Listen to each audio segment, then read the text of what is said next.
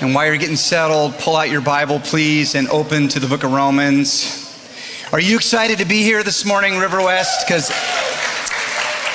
I was gathering that, and it's good to be together. Welcome to all of you tuning in online. We love you. We miss you. A very special welcome to guests and visitors.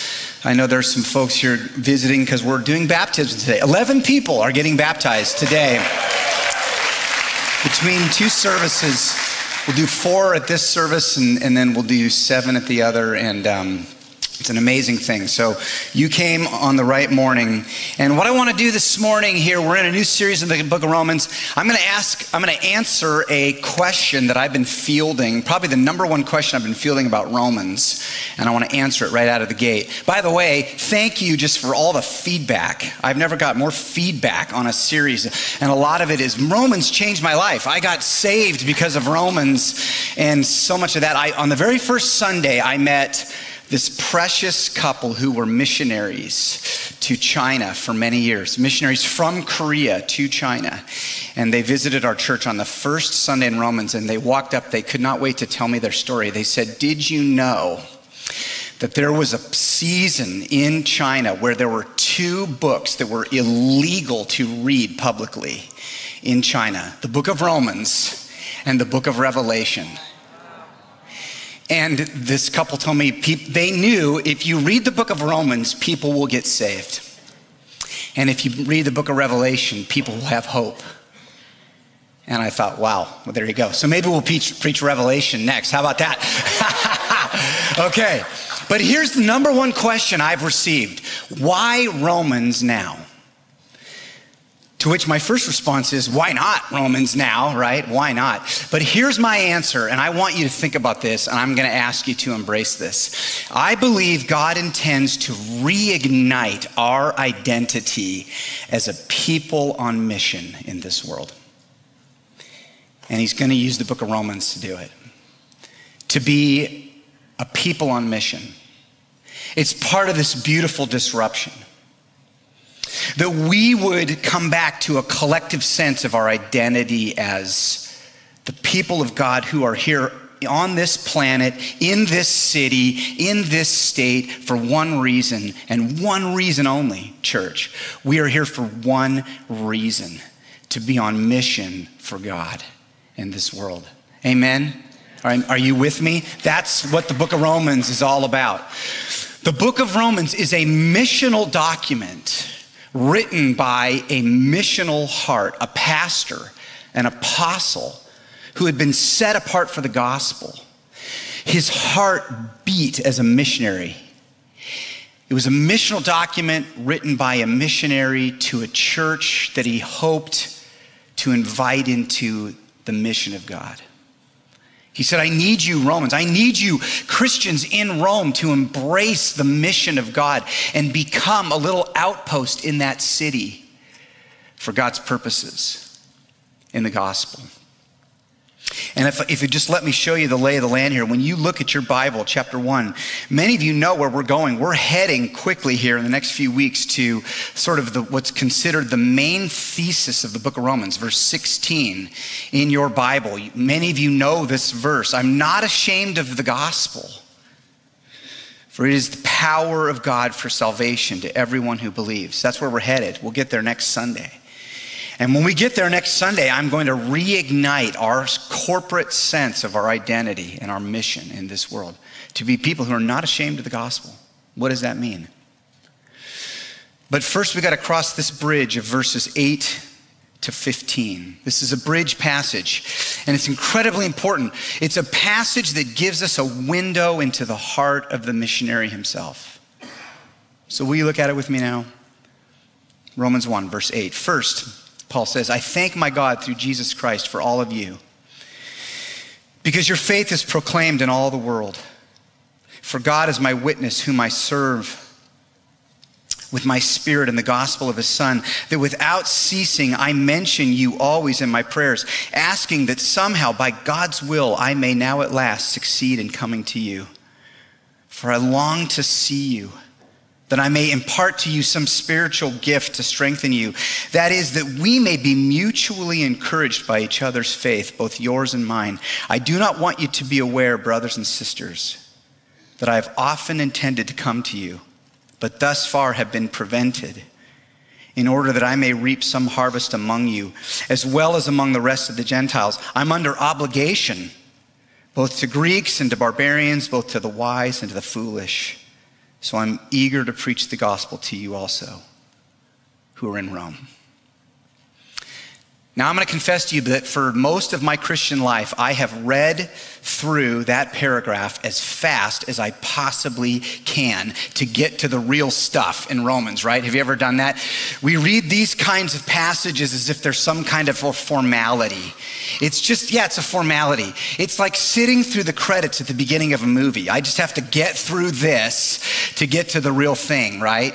And now, of course, they put the credits at the end of the movie, and then they do post-credit scenes to keep you there. Marvel keeps you there till the end of the credits, right? But this is not a formality. This little paragraph is critical. You won't understand Romans 1:16 if you don't understand the heart of the person who wrote it. And what I'm fascinated by when I read this paragraph is how much Paul gives away in just a few verses, his missional heart. If you were to say, how does a missional heart beat? Paul says, let me show you. Let me show you. And then if you were to say, and then how does the heart of a missional church beat? Well, that's what we're going to talk about this morning. So Paul's heart, that's what I want to talk about today with 3 observations. Number 1, Paul constantly felt gratitude to God for extraordinary examples of faith. Constantly. But he always expressed that gratitude to the people who were demonstrating it. Okay? He felt gratitude all the time. Extraordinary examples of faith. But he didn't stop there. He would always say something to the actual people. You see that? Verse 8, Paul says, "First, I thank my God through Jesus Christ for all of you, because your faith is proclaimed in all the world." Paul says, Romans, you don't realize this. You're developing quite a reputation around the Mediterranean world. People are hearing about you. They're hearing about your extraordinary faith, and the story of what's happening in your churches in Rome is so encouraging that it's spreading like wildfire through the rest of the churches, and people are drawing hope and joy through what's happening in you. Folks, it was really hard to follow Jesus in the ancient world at the beginning. It was hard. So imagine you're in a small church somewhere in Syria, modern day Syria, or someplace in northern Africa, and you're struggling to follow Jesus, and you're starting to feel discouraged, and then you get wind. You know what? There are churches in Rome, in the imperial city, the most important city that at that point on the planet. There are pockets of Christians who are faithfully following Jesus. Think how much that would have encouraged the early Christians. Sisters and brothers, has it ever dawned on you that your faithfulness to Jesus is actually being noticed by someone else and they're being encouraged by it? Have you ever thought about that? When you show up faithfully, when you serve faithfully, when you risk or sacrifice or struggle to continue to be faithful to Jesus in this world, never think that that's only valuable for that one moment in and of itself. It's very likely that someone is watching you and they're drawing encouragement from your faithfulness. I met with a man on Friday who told me, my wife and I decided really early on, right when we were starting to do in-person gatherings, we decided we're just going to show up every single Sunday because we believe people need to be encouraged. They need to be encouraged. And I told him, do you know how much that encourages me just to know that? The Apostle Paul never missed an opportunity to tell people that he was thankful to God for them. He never missed an opportunity. For example, 1 Corinthians 1:4, I give thanks to my God always for you because of the grace of God that was given you in Christ Jesus. Philippians 1:3-4, I thank my God in all my remembrance of you always in every prayer of mine for you, all making my prayer with joy. Colossians 1:3, we always thank God, the Father of our Lord Jesus Christ, when we pray for you since we heard of your faith. And I could go on and on and on. And you say, well, that's just formality. He just wrote that in every one of his letters. Have you read the intro to Galatians? The letter to Galatians is not so nice. The letter to Galatians is Paul saying, I am astonished that you're giving up on Jesus and walking away from the gospel so quickly. This is not a formality. Paul never missed an opportunity to say thank you to God for faithfulness and then express it to the actual people who were demonstrating that faith. How about you? I think we could do better at this, River West. I think we could do better. Some of you are really good at this. You're like, you express gratitude all the time. You're like amazing. And some of you probably can't remember the last time that you thanked somebody for, said, I see what you're doing, right? Maybe you thought it, and maybe you even prayed about it, but you didn't actually go to a person and encourage them and say, thank you. I see what God is doing in your life, and you need to know that has blessed me so very much. We could do better, I think. The most thankful group of people I've ever been around was a group of Christians in Egypt. By far, the most thankful people I've ever been around. I had the rare privilege of traveling to Egypt a few years ago to teach and encourage some Christian leaders. And when we were there, we noticed the Christians in Egypt are just so grateful, and they express it all the time. I'll never forget when we visited a church one Sunday morning, and I got the privilege to preach in this church. And as we drove to this church in our van with all of the curtains drawn for our protection, and we drove in. When we got to the church and we pulled up to the front, there was a 20-foot stone wall in front of the church. And as we pulled in, a security guard opened a small metal gate, and the van pulled in as quickly as possible, and they shut the gate. And as we pulled in, our host, a man named Camille, said, it was at this church just this past Easter that bombs went off and blew out the front entrance of the church as the Christians were gathered to worship Jesus. And we pulled in, we got in behind those gates and we walked in. It was like stepping into the most thankful place I had ever been. Christians gathered to worship Christ, speaking a different language, singing different songs, but I immediately recognized Christian joy in that place. And I had people coming up constantly, we are so encouraged that you're here. Thank you so much for being here. I remember I said to one gentleman, wouldn't it be better, I'm so glad to be here, but wouldn't it be better to have like someone who speaks Arabic coming to encourage your church? And he grabbed me by the arms and he looked at my face and he said something to me in Arabic that I'm pretty sure could be translated, shut your mouth. Okay, just shut up. That's what he said to me. And then in broken English, he said, do you know how hard it is to follow Jesus in Egypt? And to know that there are Christians around the world who are praying for us, who know about us, who would travel to spend time with us. Please come back. Come back again. We could do better. Today, hey, it's Thanksgiving in 2 weeks, okay? I'm giving you an assignment. Have you noticed the faithfulness of someone in your life and it's encouraged you? Write a note, send an email, pick up the phone. Right now, when you walk out of the church today, grab somebody and say, you have blessed me. I thank God for you because of your faithfulness. And just tell them. Observation number 2. Paul humbly submitted to the will of God, even if it meant that some of his deepest longings went unfulfilled. He humbly submitted to the will of God. You see that in verse 9. Look at it. For God is my witness, whom I serve with my spirit in the gospel of his Son, that without ceasing I mention you always in my prayers, asking that somehow by God's will I may now at last succeed in coming to you. For I long to see you.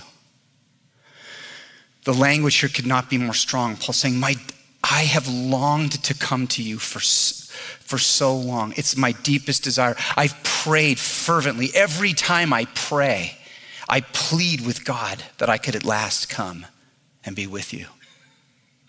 And then look at verse 13. I do not want you to be unaware, brothers and sisters, that I have often intended to come to you, but thus far I've been hindered. That really, it's hindered or prevented. Paul's saying, not only have I longed to come and be with you, but there were concrete moments where I had plans made. I was ready to go. I had purchased tickets. I had rented a chariot, all right? My trip was planned. I was ready to go, and then something happened that would hinder me. And Paul somehow takes all of that and he wraps it under the sovereign will of God. That's amazing. Do you think that it was a noble desire that Paul had to go to Rome? You think it was a good, godly, noble desire? I wonder if Paul ever thought, God, why would you prevent me from going to Rome? What purpose would that serve? I'd love to go to Rome. Would you? I would absolutely love, my reason for going to Rome is far less noble than Paul's, right? I would love to go to Rome, right? And here's Paul saying, I've wanted to come to Rome so I could encourage you. And here we come to one of the great mysteries of the Christian faith. The great mysteries. That place where our deepest longings, even the godly ones, even the ones that are noble, but what happens when you get to a place where those deep longings begin to collide with the sovereign purposes of God? What do? Paul learned to see obstacles as a way that the sovereign God sometimes guides his children. Hindrances. He learned to see those in a different way, and we need to learn to see them in a different way. I don't know about you, but I view obstacles to my agenda as nuisances only. And Paul had a different view. He started to see obstacles through a different lens. He says, I had plans, but I kept being hindered. And there's no evidence that Paul viewed this as an accident. He started to view these as the way God sometimes works. I want to take you to a couple places. First, I'm just going to put up a passage at the end of Romans. You don't need to turn there, but because I'm going to have you turn in a minute to Acts. This is Romans 15, 22 and 23, where Paul, he tells us a little bit more about hindrances. Look at this. This is the reason why I have so often been hindered from coming to you. And what he's talking about his mission to preach the gospel to all of the Gentiles. So he had said earlier, I made it a point that I would never go anywhere where the gospel had already been preached. I would only go to places where there were pockets where the gospel had not been preached. And then Paul said, and this is the reason why I was hindered from coming to you. Meaning, there were still pockets of places. Before I could even start to get to Rome, I had this entire Mediterranean circle where the gospel had not spread. Because he goes on, look what he says. He says, this is the reason that I was hindered from coming to you. But now, since I no longer have any room for work in these regions, and since I have longed for many years to come to you, I hope to see you in passing as I go to Spain. Paul's like, I love you and I'm going to hang out and you can give me a tour of Rome. But the reality is I'm on my way to Europe. My ambition is Europe. I love this. Friends, sometimes the hindrance in your life that causes some of your deepest desires to be prevented from getting fulfilled, sometimes what's hindering you is a higher calling.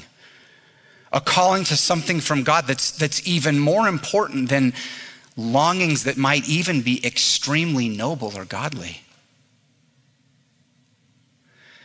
I know people in our church who have put major aspects of their life on hold to care for a loved one, a parent, someone who they're responsible for, and they view it as their duty before Jesus to care for someone, even if it comes at great expense of their own personal longings. I know single parents who would long for an intimate relationship with someone, but they believe that God has called them to raise their children. And I could go on and tell story after story of people who have deep, godly, beautiful longings that are going unexpressed for some reason. And one of the reasons that happens is they know I am being called to something even more important right now. Profound. Sometimes the hindrances that come in the form of obstacles, events that happen in your life. For Paul was getting bit by snakes and he was experiencing shipwrecks and injuries and sickness, all kinds of things. And sometimes that happens in our lives, but all under the sovereign purposes of God. And sometimes, and this is where it gets very mysterious, sometimes God himself directly stands in our way. So will you turn now with me to the book of Acts? I want to show you a fascinating moment in Paul's life. Acts 16. I need you to go there in your own Bible. I want to hear those pages turn. It's the most beautiful noise I could ever hear as a pastor. Make some noise out there, people. All right. Acts 16 is where we're going.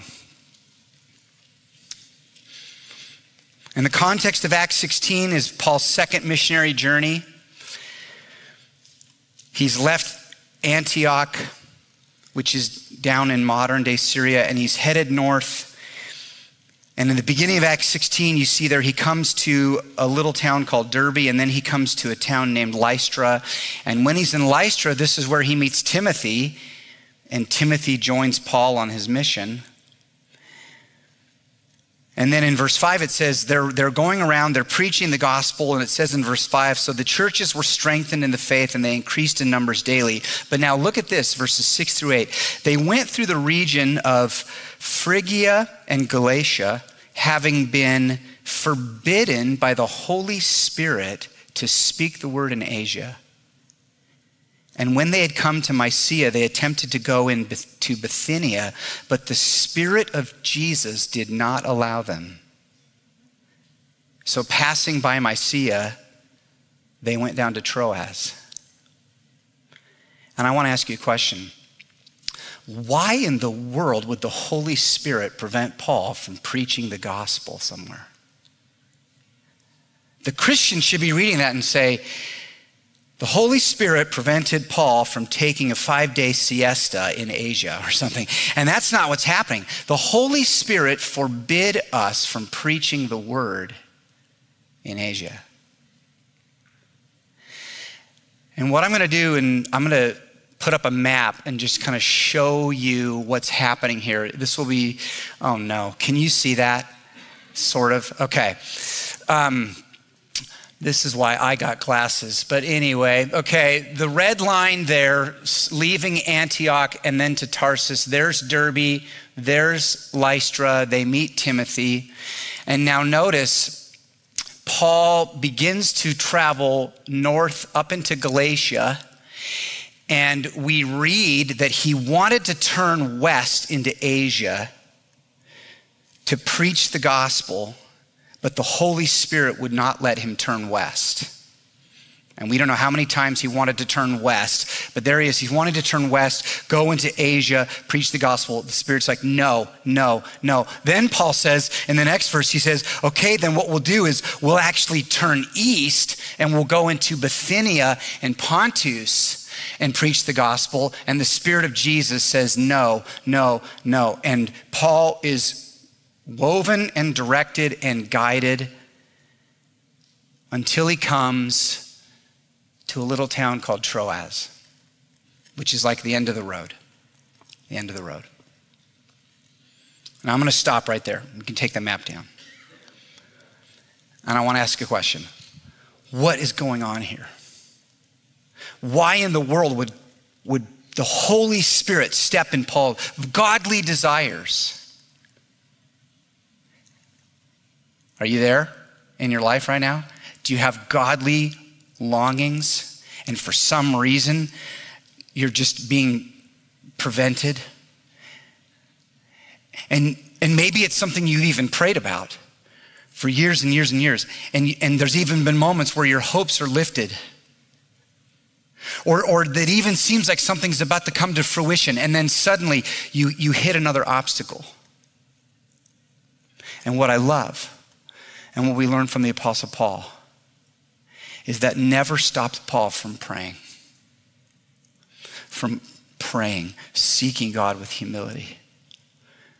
Remember what Paul said, verse 10 of Romans?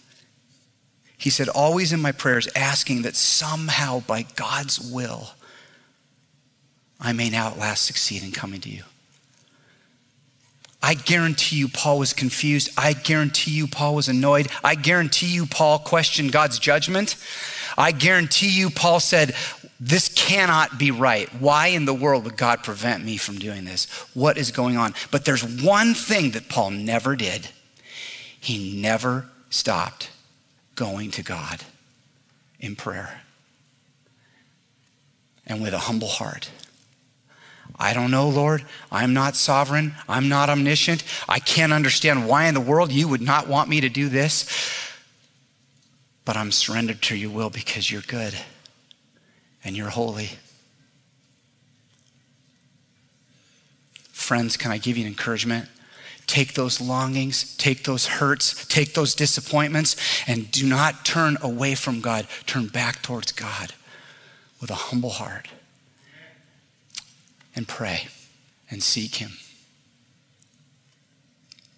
Did you know that some of the most important events happened for the spread of the gospel because God hindered Paul from doing what he wanted? Did you know this? Some of the most important things. Do you know what happened when Paul got to Troas, the end of the road? Literally, he came to the sea and he just had to stay and stop. You know what happened next? Look at this. So passing by Mysia, they went down to Troas, Acts 16, verse 9, which I'll put on the screen. And a vision appeared to Paul in the night, and a man of Macedonia, which is kind of modern day Greece, a man of Macedonia was standing there urging him and saying, come over to Macedonia and help us. This is a vision. And when Paul had seen the vision, immediately it says we sought to go into Macedonia, concluding that God had called us to preach the gospel to them.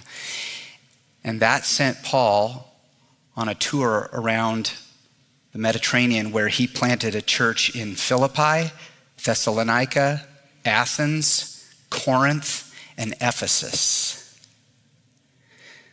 Letters to the Ephesians, Thessalonians, the Philippians, Corinthians. All because the Holy Spirit kept moving Paul and guiding Paul and directing Paul. Do you realize what happened because God kept preventing Paul from going to Rome? Anyone want to take a stab what happened because Paul was not permitted to go to Rome? What happened? You want to take a stab? Talk back to me. He wrote the book of Romans. Where would we be today if God had let Paul go to Rome exactly when he wanted to go? We would not have the book of Romans, my friends. Amazing. Sometimes God accomplishes his very best by guiding and even putting hindrances in our way. Okay, one final observation. And this is, I love this. It's in verse 12. What happens in verse 12, this is so fascinating to me, and it happens sometimes in Paul's letters, is that Paul actually, he corrects himself. You notice this? He goes, I'm not totally satisfied with what I just said. And so he corrects himself. And here's what he said in verse 11. In verse 11, Paul had said, let me turn back there. He said, I long to see you that I may impart to you some spiritual gift to strengthen you. So that's why I long to come. I long so that I can impart a spiritual gift to you. And the moment he says that, he says, I'm not totally comfortable with what I just said there. And the reason Paul was not comfortable with that would be the same reason I would be uncomfortable if I ever communicated to you that the only reason that I ever come here is to encourage you, or somehow to use my gifts to just strengthen you. If you ever thought that was the only thing that I'm thinking, I would be uncomfortable with that, because the reality is I need to be encouraged as much in this moment as perhaps you do. I'm just a human being. I'm just a person, just like you.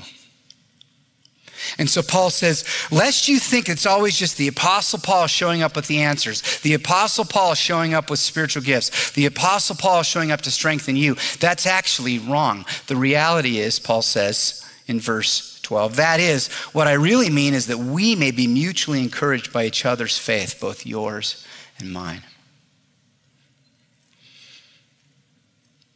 Paul longed to not only give encouragement, yes, but also to receive it as well from the community of faith. And so do I. And I hope so do you. This is a church, folks. We're a church family. And so it's this constant, beautiful balance of mutual encouragement, where no one person is always only showing up to give, but that I show up to receive. I need to be encouraged. I need to see examples of faithfulness. And no one person is only showing up to take, receive, but also to give. And think of the power and the beauty and the impact in our city of a community of believers who every Sunday when we gather, we show up both to give and to receive.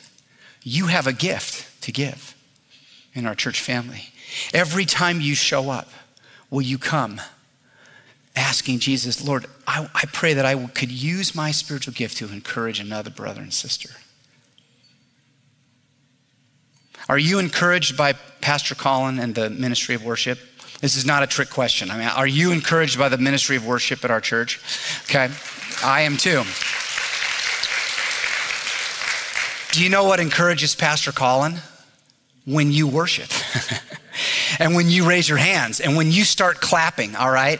Okay, that's not weird. If you want to start clapping during worship, just do it, because that encourages Pastor Colin. Are you encouraged by our children's ministry in our church?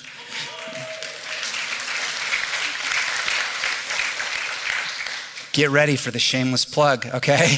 Are you encouraged by the children's ministry? Do you know what encourages the children's ministry staff? When you sign up to hold babies. Yeah.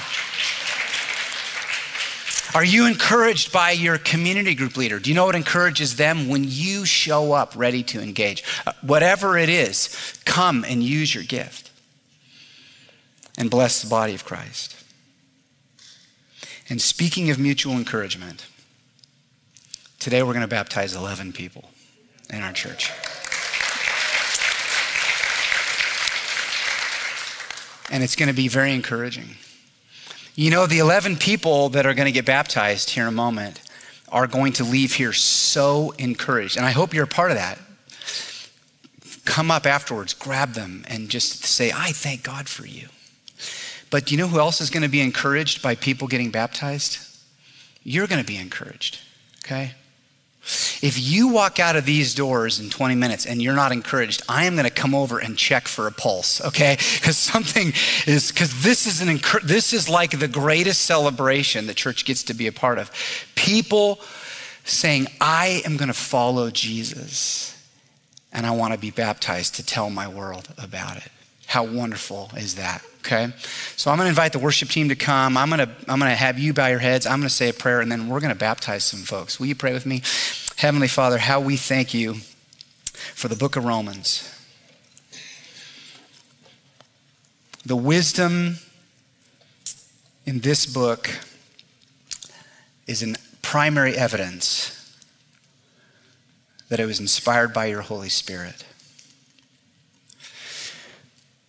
And so we come to this moment, Sunday after Sunday, with a certain amount of humility, Lord, recognizing we are reading, we are studying, we are hearing from your mind, your heart, Heavenly Father, through the inspiration of your Holy Spirit and the pen of the Apostle Paul.